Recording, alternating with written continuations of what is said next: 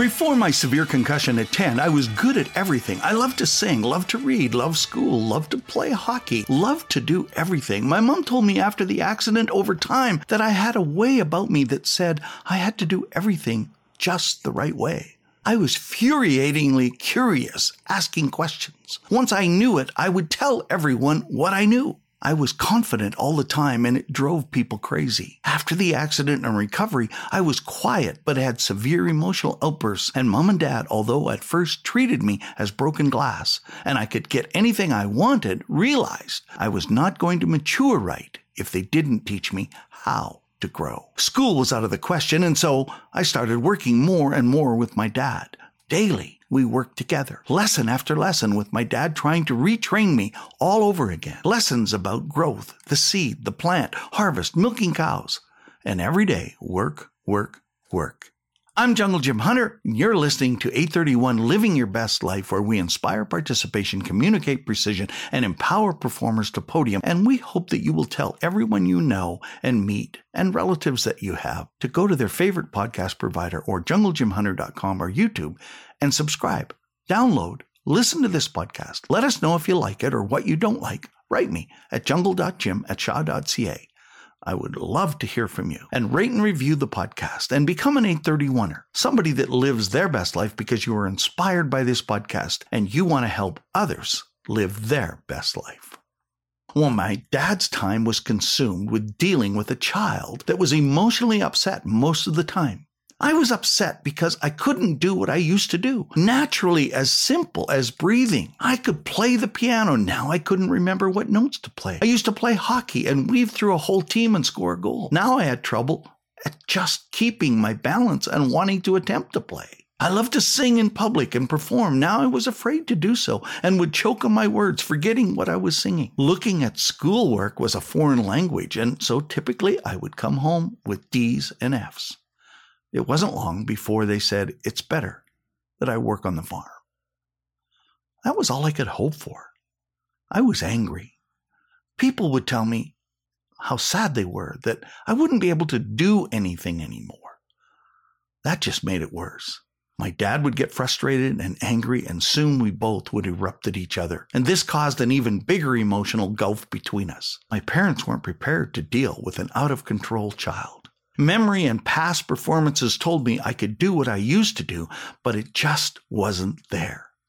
The more time I spent on trying to do it again and again, the more frustrated I became. The more it upset my dad, the more it upset me, the more it upset my family. You see, we all see the potential in our children, but how do we draw it out of them? We see the potential in others that we work with, but how do we draw it out of them?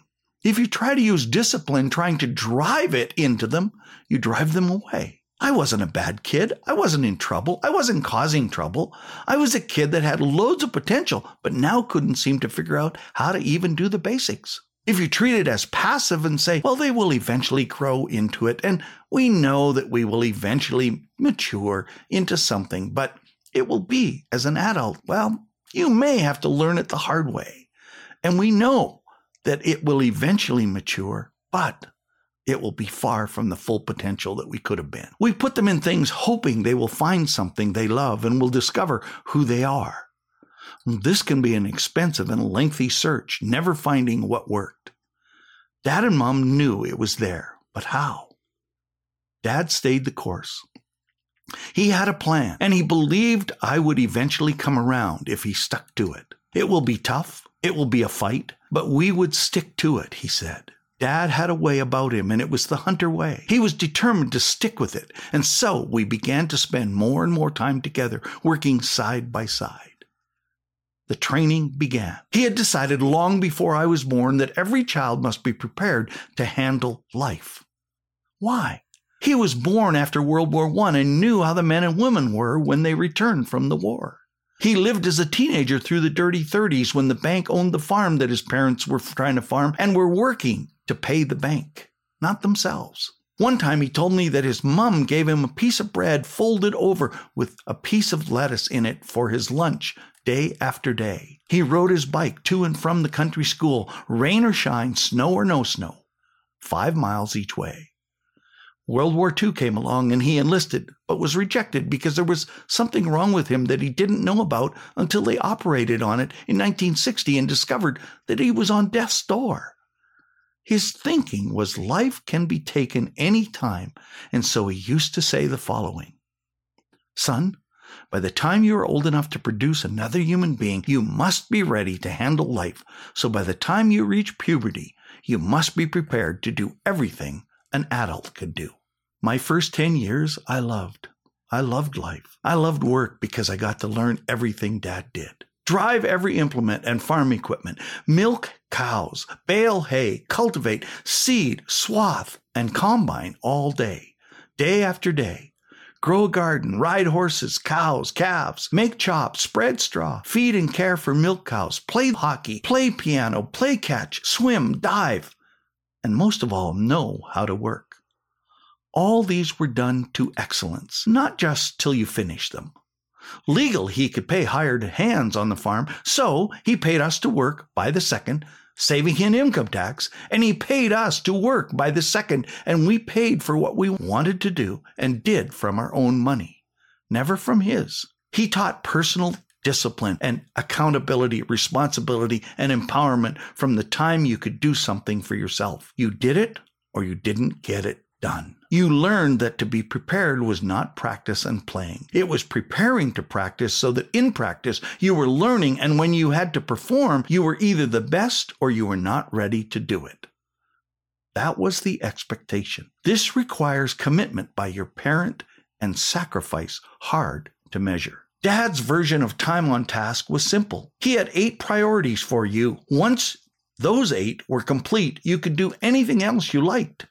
Hockey came after those 8 things had to be carried out. This on-purpose, time-on-task approach made it so by the time I was 11 and a half, well enough to join the real world again from my concussion, that it was time for retraining. I may have been broken glass, then put back together, but I was going to be prepared for life just like my brothers and sister. If we wanted to play hockey, we built the rink between the house and the barn each year. Playing on it came when the other 8 priorities were done. Cleaning it was your job, not his.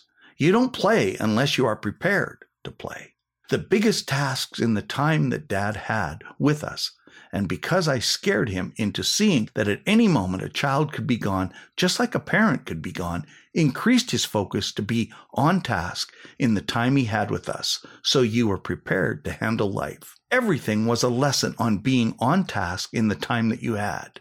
Building character was the priority. Do a job in the time he thought you could do it, and he said, good, that's done. Do it ahead of time, and you might get a great job that you did it. Do it ahead of time and better than he could do it, and you got a now you're talking and a smile. You realized what he was after. You were growing, and that was what he was intending to help you do. Are you growing? What have you done today that brings a smile to someone's face? And most of all, when is the last time you gave yourself, now you're talking, and made you smile on the inside? Because you knew you grew today. I hope you will have grown and will be living your best life the next time we meet. Thank you for listening. My quote for the day: what's the difference between a dream and a goal? Well, the goal has a date, a place, and as much growth as you can possibly pack into it to make it happen. Are you growing? Are you putting in time, or are you on task in the time that you have, knowing that you're going because you're growing?